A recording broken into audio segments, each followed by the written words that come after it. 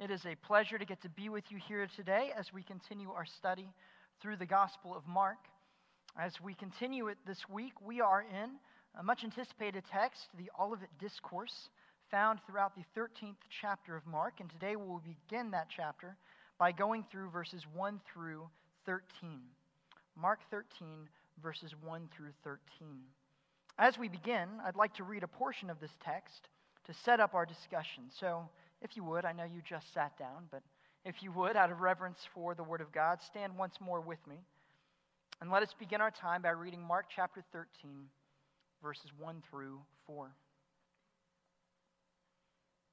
As he was going out of the temple, one of his disciples said to him, "Teacher, behold what wonderful stones and what wonderful buildings." And Jesus said to him, "Do you see these great buildings? Not one stone will be left upon another, which will not be torn down." As he was sitting on the Mount of Olives opposite the temple, Peter and James and John and Andrew were questioning him privately, saying, "Tell us, when will these things be, and what will be the sign when all these things are going to be fulfilled?" This is the word of God. You may be seated once again.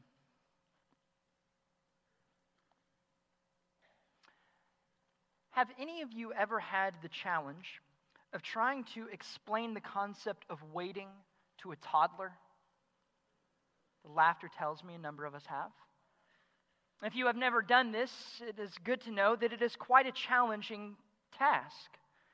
Maybe the toddler or young child is waiting for a friend's birthday party that's not happening that particular day, or they might be waiting for their own birthday party next month, or perhaps it's a trip you have scheduled to visit distant relatives.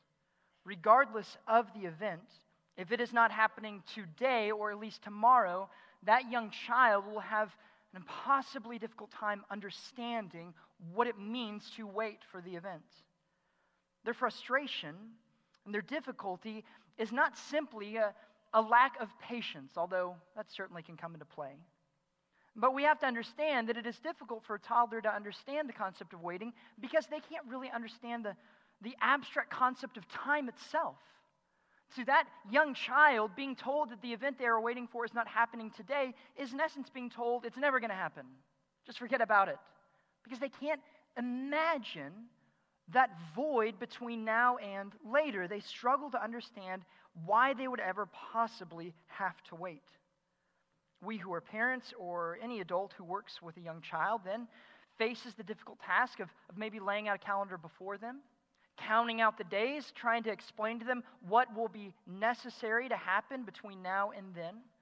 But we understand as adults that regardless of how clear we might be, children will be unable to fully grasp it. And as such, they will always feel that tension, that frustration. And although it's impossible for us as adults to fully enter into the mind of a child, we certainly can empathize with their frustration, can't we? For regardless of how old we are or how good of a grasp we have of the concept of time, that practice of waiting is always unnatural. It is always filled with anxiety. Whether it's waiting for an event that we are excited to enjoy, a trip we have been saving up for years to go on, or perhaps even more powerfully, if it's waiting to escape out of your most recently dark chapter of your life, waiting to escape that suffering. Regardless of how much we might understand about the calendar, in the midst of waiting, time can feel as if it is standing still. And it is easy to become overwhelmed with anxiety and frustration, asking the question, when is it actually going to arrive? This question is a universal question asked by all of us, and it is particularly relevant to the Christian life. For all of us, as Christians, are given these grand promises from Christ. There are magnificent promises of future glory, future heaven, future joy. There are also future promises, as we'll get into the text today, of destruction, of chaos. But since we cannot place those points on a calendar, it is easy to become frustrated. And it's easy to start maybe even doubting those events and whether or not they will happen. And so as we enter into the text of Mark 13 today, it is helpful to see that we're given this very discussion. That we see the disciples coming to that same point of confusion and asking that universal question of when will this end come? As we explore this text, then, my hope is that we can not only empathize with the disciples, although that is part of it, but that we can also hear in the words of Christ, not some mysterious puzzle that we are meant to piece together to try to figure out the future, but that we can understand a significantly helpful and encouraging message from Christ. A message that speaks of a definite end that lies ahead of us, but a message that also speaks of our present struggles and our present realities. And in the midst of that struggle, as well as in the midst of that future, we can hear also the universal call that's given to every single one of us. As we begin our time then and begin by unpacking the question of the disciples, let us once again turn to Christ in prayer, and we will begin digging into our passage today. If you would bow your heads in prayer with me. Father, we do thank you for today.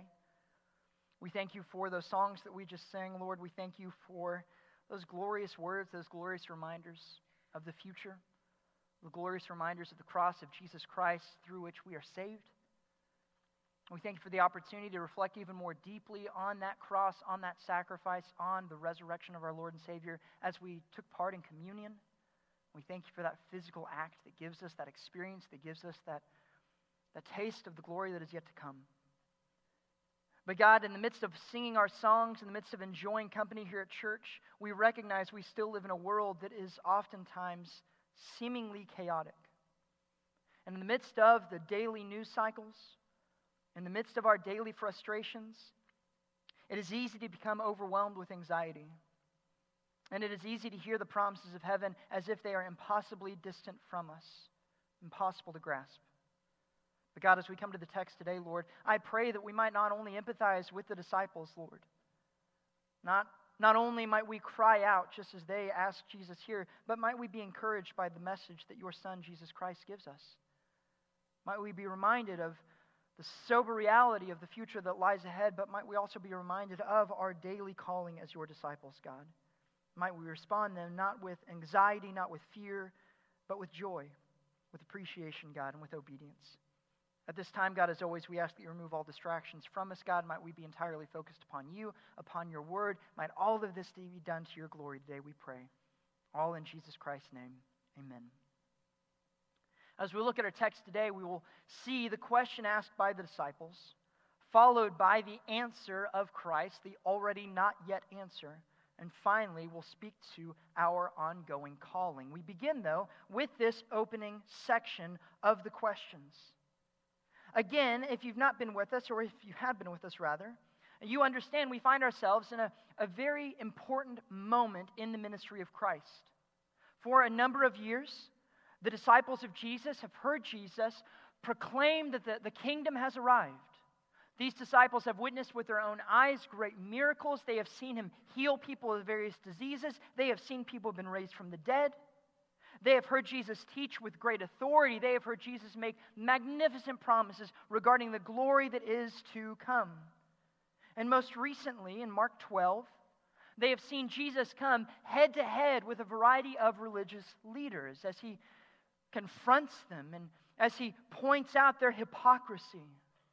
Things in the ministry of Christ then are clearly ramping up. Here they are in the temple. Here they are in the great city of Jerusalem. And it would seem as if the end, the promise of Christ, the fulfillment of the kingdom perhaps is finally here. It's finally going to happen. And so as they come out of the temple with all of that in their minds, they make this basic observation of the grandeur of it all. And again, quoting the disciples there, we read, one says, "Teacher, behold, what wonderful stones, what wonderful buildings." The disciple here is not saying anything that shocking, for the temple, as well as the city, was in fact a magnificent place. By all historical accounts, the temple was an amazing sight to behold. In fact, the ancient historian Josephus describes the Temple Mount as this: from the top of the Mount of Olives, the whiteness of the stone, its gold trim and gold cover roof of the temple sanctuary made the Temple Mount look like a snow-capped mountain, and it was a blinding sight to behold. The disciples stood in the midst of that magnificent sight, in the midst of that structure that really stood for the entire institution that they were raised in, that stood for the covenant of God. And it would then make sense for them that this would be the place that God sets up his kingdom, that Jesus sits on the throne. And yet in response to this basic observation, we have this shocking response of Jesus. For in response to the disciples saying, "Look at this, Jesus. Look how magnificent this is," Jesus simply points at it and says, "Do you see these buildings? It's all going to be torn down. It's all going to be destroyed." And you can understand why, as the text moves on, that the disciples are flabbergasted by this concept. For how could all of this come down, Jesus? How could all of this happen? If you say the kingdom is coming, why then do you speak of this utter destruction? For the disciples in this moment, the present reality in which they sit seems to contradict or be contradicted by this clear promise of Christ. And so the promise or the response of the disciples is quite naturally, "Oh, okay, Jesus, what? When is this going to happen? What are the signs of this destruction?" They are trying to wrap their minds around this promised destruction that Jesus declares. We can certainly appreciate the confusion of the disciples. And we have to assume, and we can easily guess, that frustration and that confusion would have not just been shared by the disciples, but it would have been the same confusion that the early church shared as well. For consider the original readers of this text. In that original church or in that original audience, they would have received the book of Mark in the early to mid-60s. By the time a lot of readers would have received this book, they would have been eyewitnesses to the ongoing Jewish-Roman war in which Jerusalem is being utterly slaughtered and destroyed. As believers in that early church then, hearing the promises of the kingdom and hearing promises of grandeur and glory, and yet also seeing this destruction, the question, of course, would remain, okay, what is going on, Jesus? When was that promise going to happen? Is this it? Is this the end? Destruction? Is this what will usher in the kingdom? That struggle, no doubt, continued on throughout church history. And the fact remains is that we share the same frustration and the same confusion today. That question of when will the end come is just as appropriate to ask today as believers as it was back in AD 60 or AD 70. For we still stand as Christians today knowing the great promises of Christ, knowing that a supposed point in time of destruction is going to come, which will be followed by glory, and we look around at the world around us and we say, well, there seems to be a lot of destruction, and yet nothing changes. History chugs on, the world moves on, and we are left as Christians understandably asking, when, Jesus? When are you actually going to fulfill this promise that you've given us? Is this the destruction that you told us to prepare for? Or is there something more coming? The question of when is a question then that has been stirring in the hearts of God's people from the very beginning.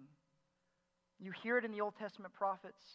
You see it in the hearts of the disciples. You see it in the words of the early church. And we speak these same words today. How long, God? How long must we face this world? How bad could things possibly get before the end actually arrives?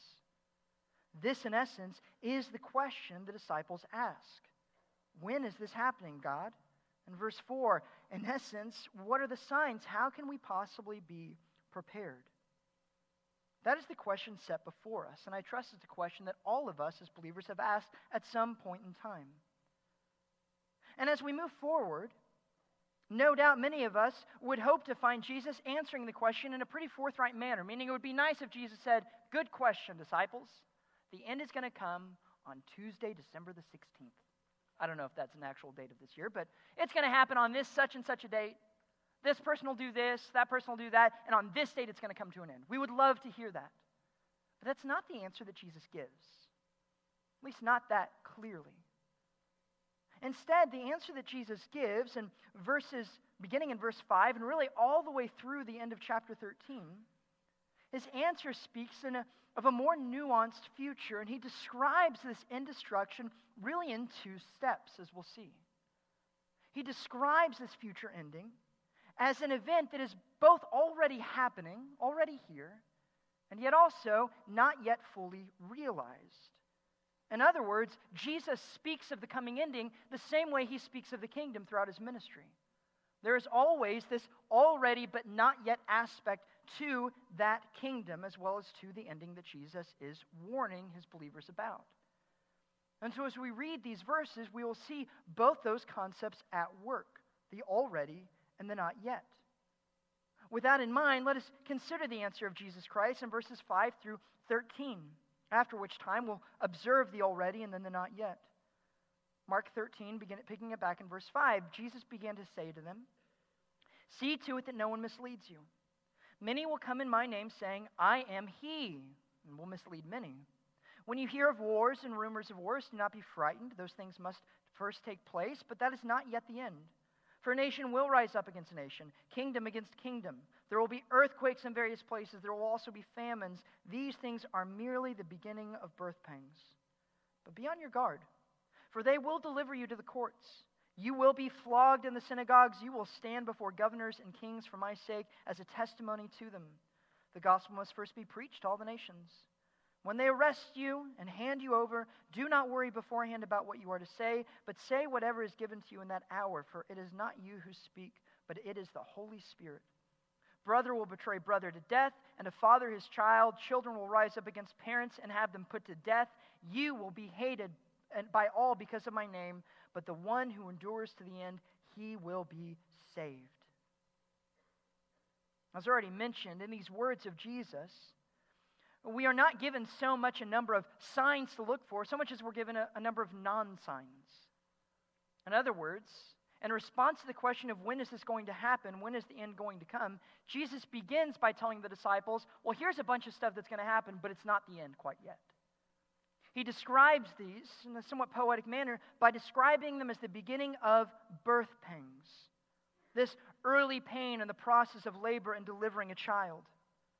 And as we read through verses 5 through 13, we see a number of these concepts that I think can rightly be interpreted as birth pangs. That is, those things that are already present, that the church has always experienced.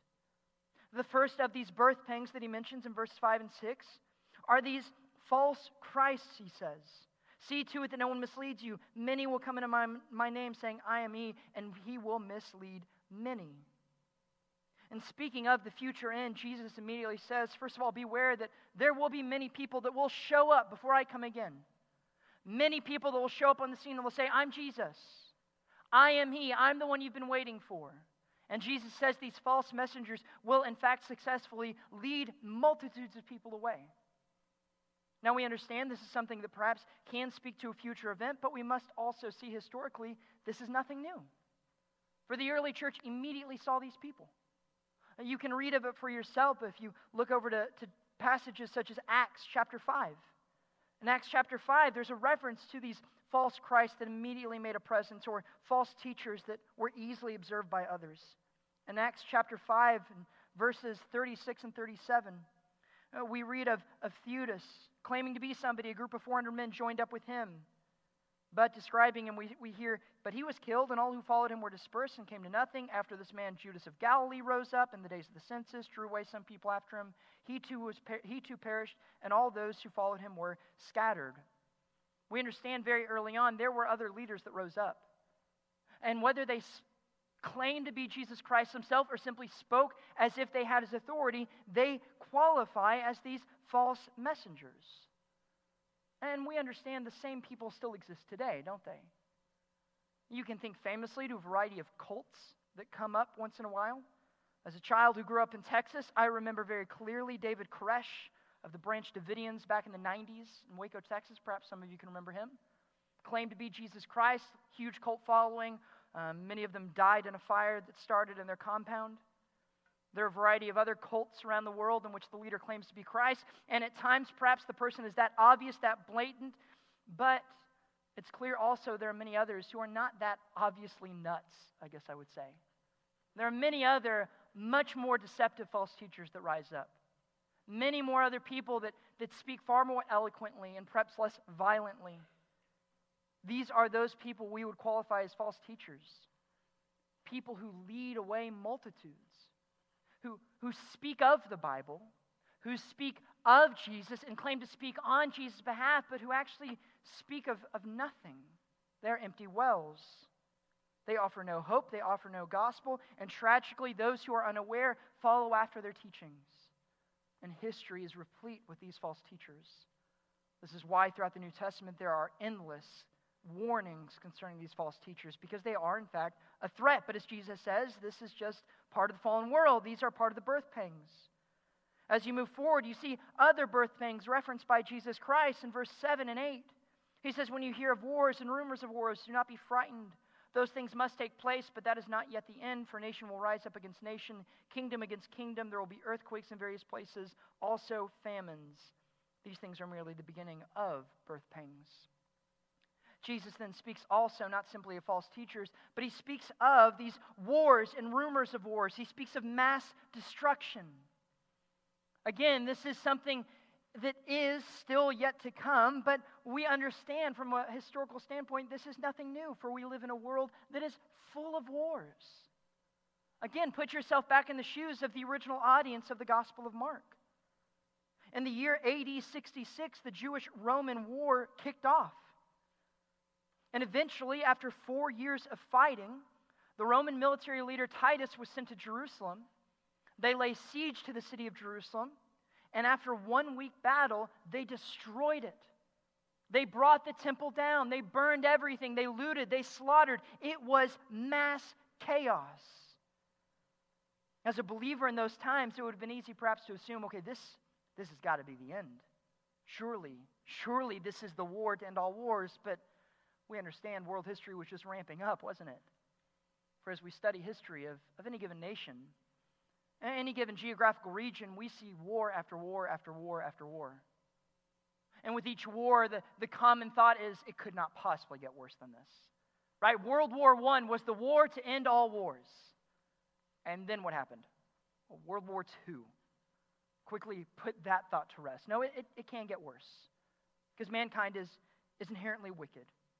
And so there will be wars and rumors of wars, as there has been, as there continues to be today, for we, of course, live in the midst of those same concerns today. You turn on the news on any given day, and apparently there's a new threat. Whether it's Iran or Iraq or Syria or North Korea or whatever it is, there is always a threat looming around the corner, isn't there?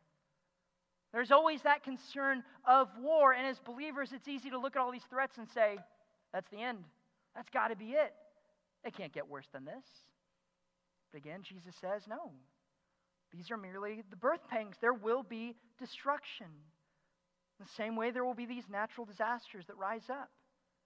There will be these things that cause, at least for a temporary time period, mass chaos, lives lost. But again, this is just the beginning. These are things that happen in a fallen world. These are things that point to the fact that things are in fact falling apart and pointing ahead towards that future judgment. Attached to that second birth pang, there is the third category that's referenced in verses 9 through 13, this category of persecution. And this is a very real struggle and has always been for all believers. But again, it's nothing new to us today. For Jesus promised to his disciples already, the world will hate you. The world will kill you. And Jesus was good to his word on that, was he not? It did not take long for the apostles to be executed.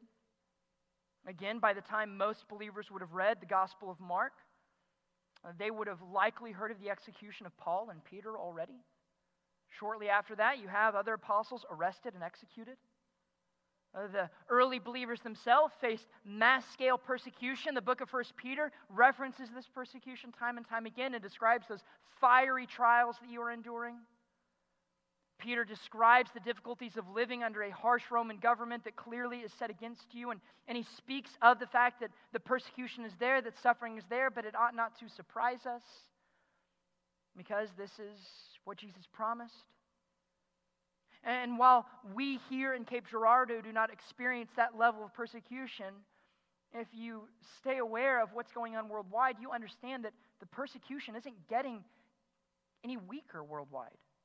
In fact, the most recent report suggests it's worse now than it ever has been before in the history of the church, as hard as that is to believe. But you look at different countries throughout the Middle East, and researchers suggest that it's nearing genocide levels of persecution. Genocide levels. You study reports coming out of Nigeria, and you can find numerous reports, numerous stories of Boko Haram and other militias gathering up arms and seeking out Christian villages and just slaughtering them all. They do so because of the faith. They do so because they despise Christians. This level of persecution can be seen in other countries. North Korea, of course, is famous for this. But this persecution is found everywhere. And again, by the grace of God, while we do not experience that physical retribution here, we certainly can feel perhaps some of that tide turning against us in our own culture, where we are increasingly seen as bigots, as fools. We are increasingly seen as people that are opposed to that which is loving, that which is good. And so it is by no means a stretch of the imagination to see how that tide could continue to turn against us, to where we are seen as if we are bad citizens because of our Christianity, in the same way that the earliest of Christians were seen as against Rome. They were viewed as poor citizens because of their Christian faith and how it contradicted the basic beliefs of that culture, of that system. Again, in response to this persecution, it is easy to think, okay, well, this is it. Surely things could not get worse than this. You look at the persecution in the Middle East, surely it could not get worse than that. But again, as we read these words of Jesus, we understand this is exactly what was promised. For he says, they will deliver you over. You will speak before others. You will be put to death for your faith.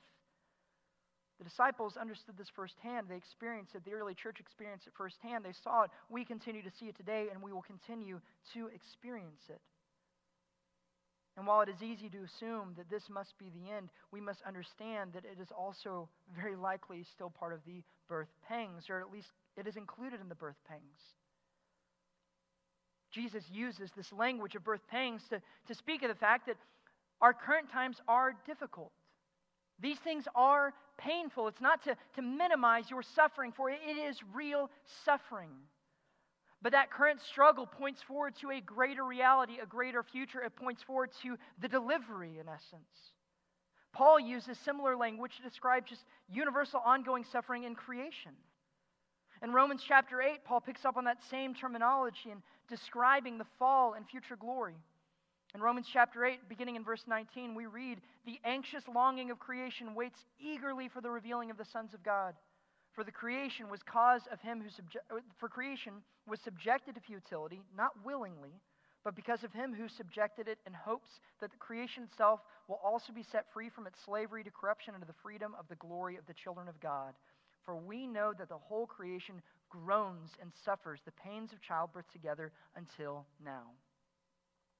Jesus speaks of our present suffering, our present struggle, in the same way that Paul speaks of the present struggle of all creation.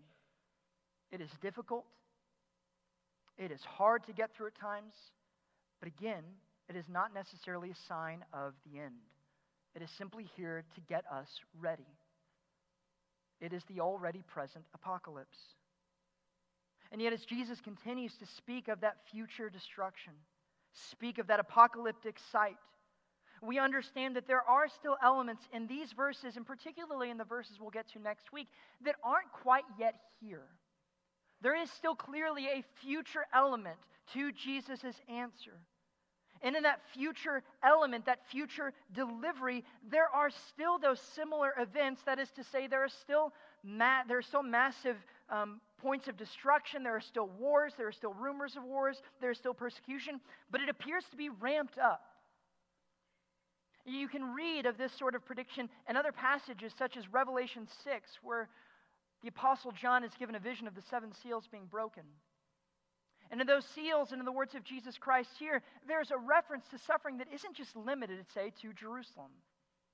It's not just limited to the destruction of the temple. It's spread out. It is a worldwide level of persecution. It's a worldwide level of suffering. A level that has not yet been touched, at least in the days that Jesus Christ is speaking of. And so Jesus does speak of this future reality when hatred for believers will continue to be raised. When, as we see in verses 11 through 13, persecution will not just come from the outside, but it will come from within your own family. And we read it goes to the extent of children putting their own parents to death. I don't have a perfect relationship with my kids, but I don't think I'm quite there yet, thankfully. This is the reality that Jesus speaks of in the future. A ramped up persecution, ramped up suffering. This is the great tribulation that other passages speak of, this time in which persecution and suffering reaches really a climax, an all-time high. And Jesus says we must be prepared for that future suffering just as we're prepared for now. Now, as we continue to go further into the text and get, say, into verse 14, Jesus will speak more to the signs that accompany that future suffering, that future tribulation. And oftentimes, when we as believers read this text in Mark 13, it's easy, in essence, to jump ahead to that future reality.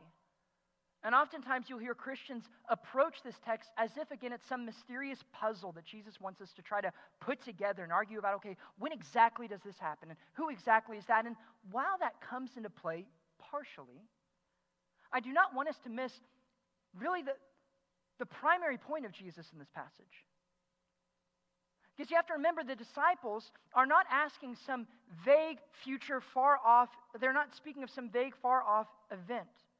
Nor does Jesus speak in vague terms. Rather, the disciples are asking about very specific destruction, and Jesus, in his response, gives a very practical set of instructions. And so while it is helpful to try to consider what lies in the future, and again, we'll speak to that later, it is also, or it is first of all, important for us to appreciate the constant call in light of Jesus' answer.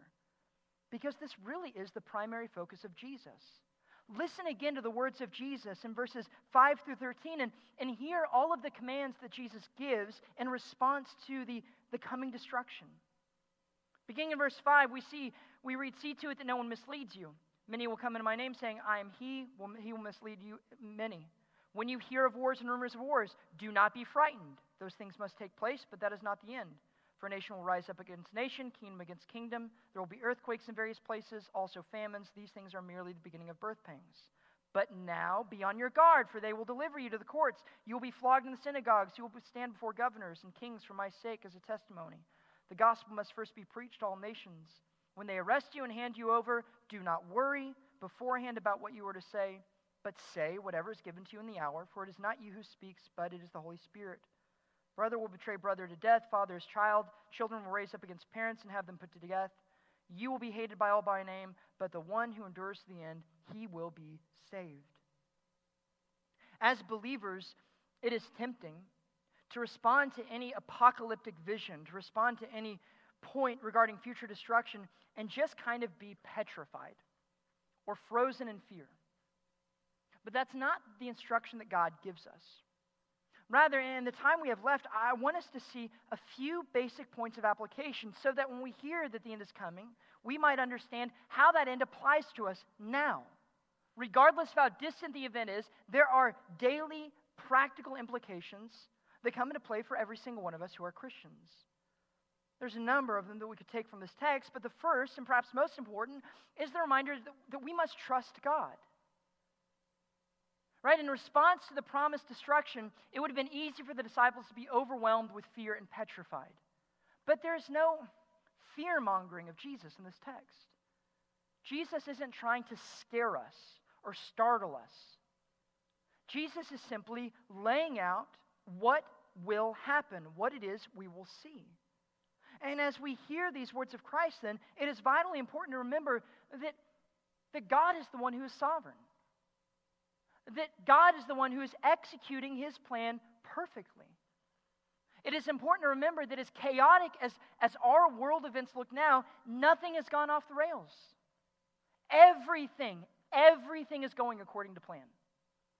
And we can know that because God sits enthroned. God is sovereign. His plan is being executed. And you can see that at various points within our text. Within this discussion of persecution and being put on trial, we have this little mention in verse 10 that the gospel must first be preached to all the nations. And so we see, even in the midst of great persecution, Jesus says, there's a point to that. The gospel is going to be preached. You're going to be my witnesses. I'm going to put you in the places you need to be so that the gospel might be presented in the way I want it to be presented. Not only that, but as you consider elsewhere in this text, we understand that in the midst of our suffering, in the midst of this chaos, God still has his people under his hand. Again, look at verse 11 of Mark 13. When they arrest you and hand you over, do not worry beforehand about what you are to say, but say whatever is given you in that hour, for it is not you who speaks, but it is the Holy Spirit. So very frequently when I was a child and I would hear messages on the apocalypse, when I would hear messages of coming tribulation, I would get so worked up with anxiety thinking, am I going to be able to stand strong? Will I be able to stay true to the gospel? I don't know what I'm going to say. I don't know if I'm going to be a good believer in that moment. And in essence, these promises just made me feel entirely inadequate for the calling. But again, that's not the point. For we understand God will keep us. This is what the Holy Spirit is here for. He indwells us.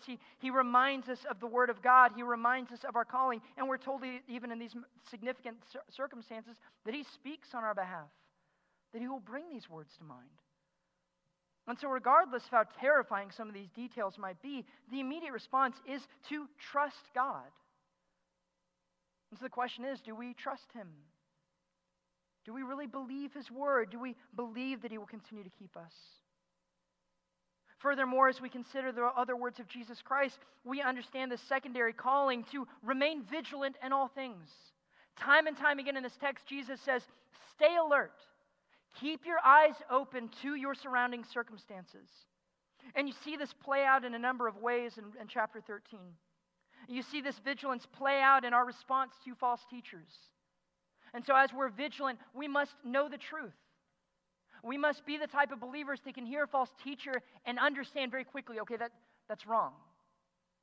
We must be the type of believers that when we hear this new preacher discover some unheard of interpretation of a text, we can be wise enough to say, I don't think that's right. I think there's a reason why all believers have always interpreted this way. We have to remember the words of Hebrews 13 that tells us that Jesus Christ is the same yesterday, today, and forever, and not be taken captive by these strange new doctrines. And so we remain vigilant by knowing that truth, resisting false teachers. We must remain vigilant, and this also requires us to really count the cost of following Him. This is part of our vigilance. This is part of us staying alert. Again, this is nothing new. Jesus Christ makes it clear throughout the Gospels that the world will hate us, that we will be persecuted, we will be tried as a result of our faith. And we must not take that lightly. We must understand that there is a significant cost to following Jesus Christ. We must be aware of that, and as such, not be shocked when the world does in fact turn against us. As a freshman in college, I went in, of course, being told all the time how foolish I looked in the eyes of my peers and how foolish the gospel was, but I assumed, oh, well, I'm smart, and so I'll be able to impress people, and I'll be able to make the gospel sound really intelligent, and people won't judge me for that. And I was horrified then the first time a teacher after class told me how ignorant I sounded by quoting the Bible in class. And he let me know people don't really believe that once you get to a certain point in life. And I felt so belittled and so childish and so ashamed, and I was so shocked. Because I thought, well, I thought as long as you really stick to your convictions that the world respects you and it appreciates you, but that's just not true. We are fools in the eyes of the world. The gospel is utter folly and stupidity in the eyes of the world, and we must remember that. And that comes then with a cost. If we stand for a crucified Messiah, although we know Him to be resurrected, we ourselves demonstrate to the world at least that we are fools. So understand that cost. At the same time, in our vigilance, it's important to know our calling. Jesus, again, in passing, references the fact that in our persecution, we will be put on trial. We will be handed over to judges, to kings, to others. But in the midst of that, again, there's this reference to the fact that the gospel must be presented. And what does that mean? Well, if nothing else, it is a reminder of the fact that this is our calling. We are there to speak the gospel. As believers, when we hear of this destruction or when we hear of persecution, it is easy to run away from the world and hide ourselves out, hold ourselves up in a church, keep ourselves holed up in our house, and act as if we are utterly terrified of the world around us. That is not your calling. Our calling is to be ambassadors of Jesus Christ. And so, yes, the end is coming. Yes, we will be persecuted. But no, that does not change your daily expectations from God. We are placed here on this earth to speak the gospel. We are put on this earth, yes, to warn people of the coming destruction, but also lovingly invite them to believe in our Lord and Savior Jesus Christ. We are not fearmongers. We do not walk through this life terrified of every sound we hear in the distance as if the apocalypse is waiting under every rock. But we confidently know our basic calling is to trust God. It is to stay vigilant. It is to preach the gospel day in and day out. In the midst of this, of course, remaining vigilant also carries on the importance of knowing the signs, being observant of the world, being observant of the fact that there are wars, being observant of the fact that this world is difficult, being observant of the things that Jesus Christ tells us to be observant of. This again speaks to our calling daily to understand Scripture and to take seriously the words of Jesus Christ. And so, brothers and sisters in Christ, are we living our lives in a vigilant manner? Are we alert at all times, or are we sleepwalking through our daily schedules, seeing only that which lies immediately before us, failing to understand there is a much greater narrative playing out, and understanding that we play a very important part in that narrative? Are we alert? And all these things attached to that, of course, the third and final point of application that Jesus speaks of time and time again is the call to also remain calm. Throughout this text, there's this reminder to not freak out over all of these signs. When you hear of these wars and rumors of the wars, stay calm. When you're being persecuted, stay calm. When all of this destruction seems to be ramping up, stay calm, believers. And this is perhaps the most important point of application that I think is so oftentimes forgotten by us in the church.